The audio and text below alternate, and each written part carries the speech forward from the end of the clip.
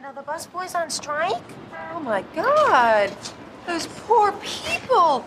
Who's gonna clear their tables? It's fine. After you. Mr. Sheffield, I can't go in there. My mother had 3 rules. Never make contact with a public toilet. Never, ever, ever cross a picket line. What was the 3rd one? Oh, yeah. Never wear musk oil to the zoo. Hey everyone, it's Alexa. As I'm sure most of you know, this past Friday, SAG-AFTRA joined the WGA on strike, meaning now the writers and actors have ceased all work. Our podcast every week highlights a movie or TV show, and as of now, we don't quite know how this strike affects our ability to do that while still standing in support of this important cause. Catherine and I want to be explicitly clear. We stand with these unions and their desire to be treated with fairness and respect, and we want to assure you we will continue to monitor closely as things develop and pivot where necessary. For now, we wanted to share a short conversation we had about the strike news, and we'll be back next week with a full episode. Sir, all due respect, no offense intended, but I won't cross the picket line.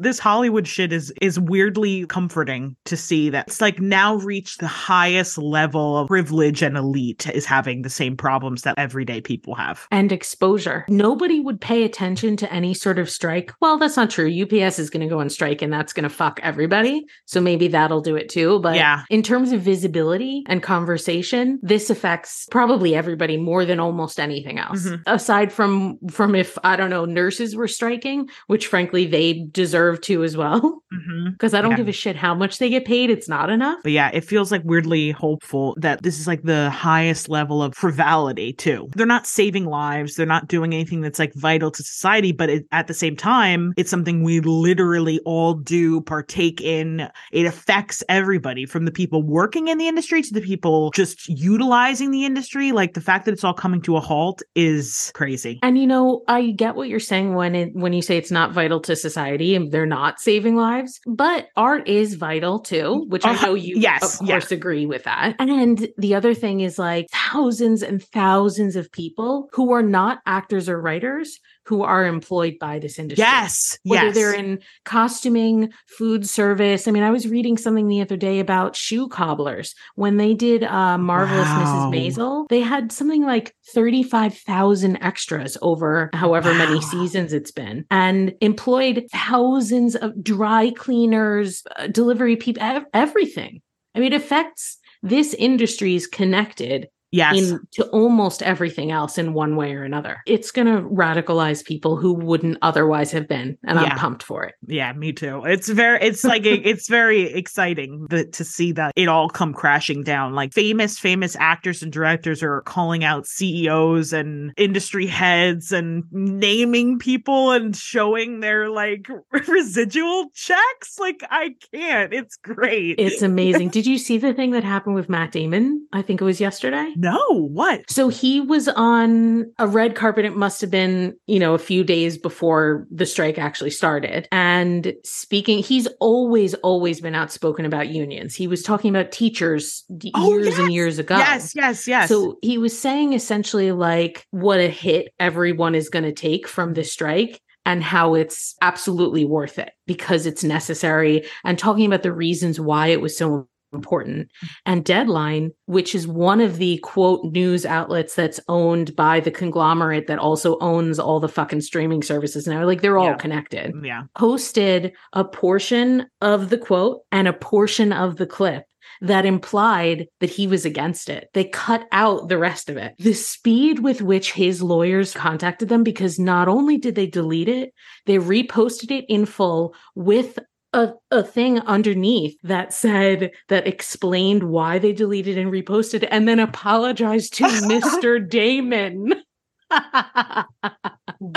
It's so crazy that you said that, because I saw TikTok 2 days ago that was talking about how obviously history repeats itself and this isn't the first time that this has happened. And she said that like if it followed the chronology of what happened the last time this happened, we would start to see news outlets and communication industries spinning it that unions are bad and what they're doing is too radical and that it's filled with like hyper radicalized people that want unreasonable things, that would be what happens next, that it would just be the news outlets would be flooded with propaganda against the causes. She's like, and that's why it's good that now where we have direct access to information from the source, like we can see a clip of Sean Gunn from Gilmore Girls talking to a reporter, and like we can see all that stuff so like visually on the internet. And that when Bob Iger says these people are being unreasonable, everyone on earth has access to that. Correct. And knows what a piece of shit he and all the rest of them are. Yeah. Honestly,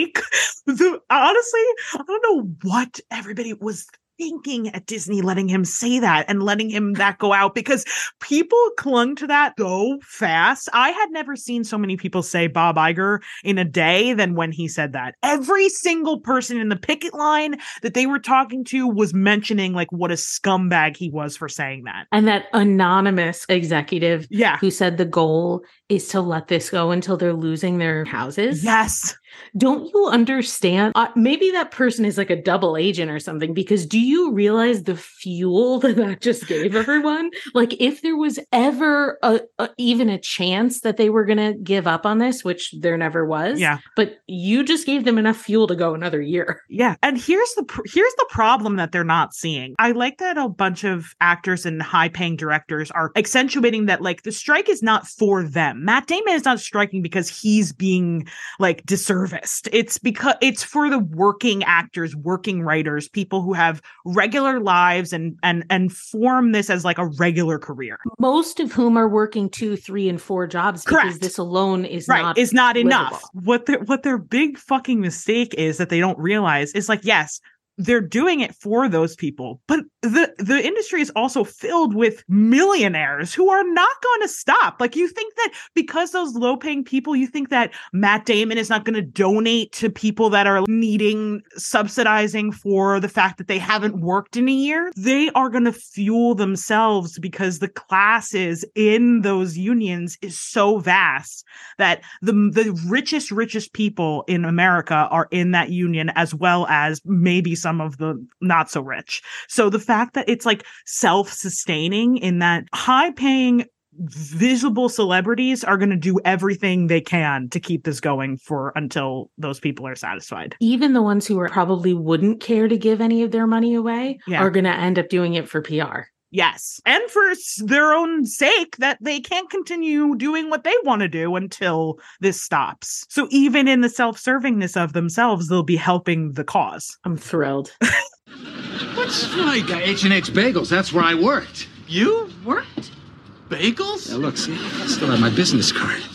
Yeah, we've been on strike for 12 years. I remember seeing those guys picketing out there, but I haven't seen them in a long time. Yeah, well, H&H wouldn't let us use their bathroom while we were picketing. Put a crimp in our solidarity.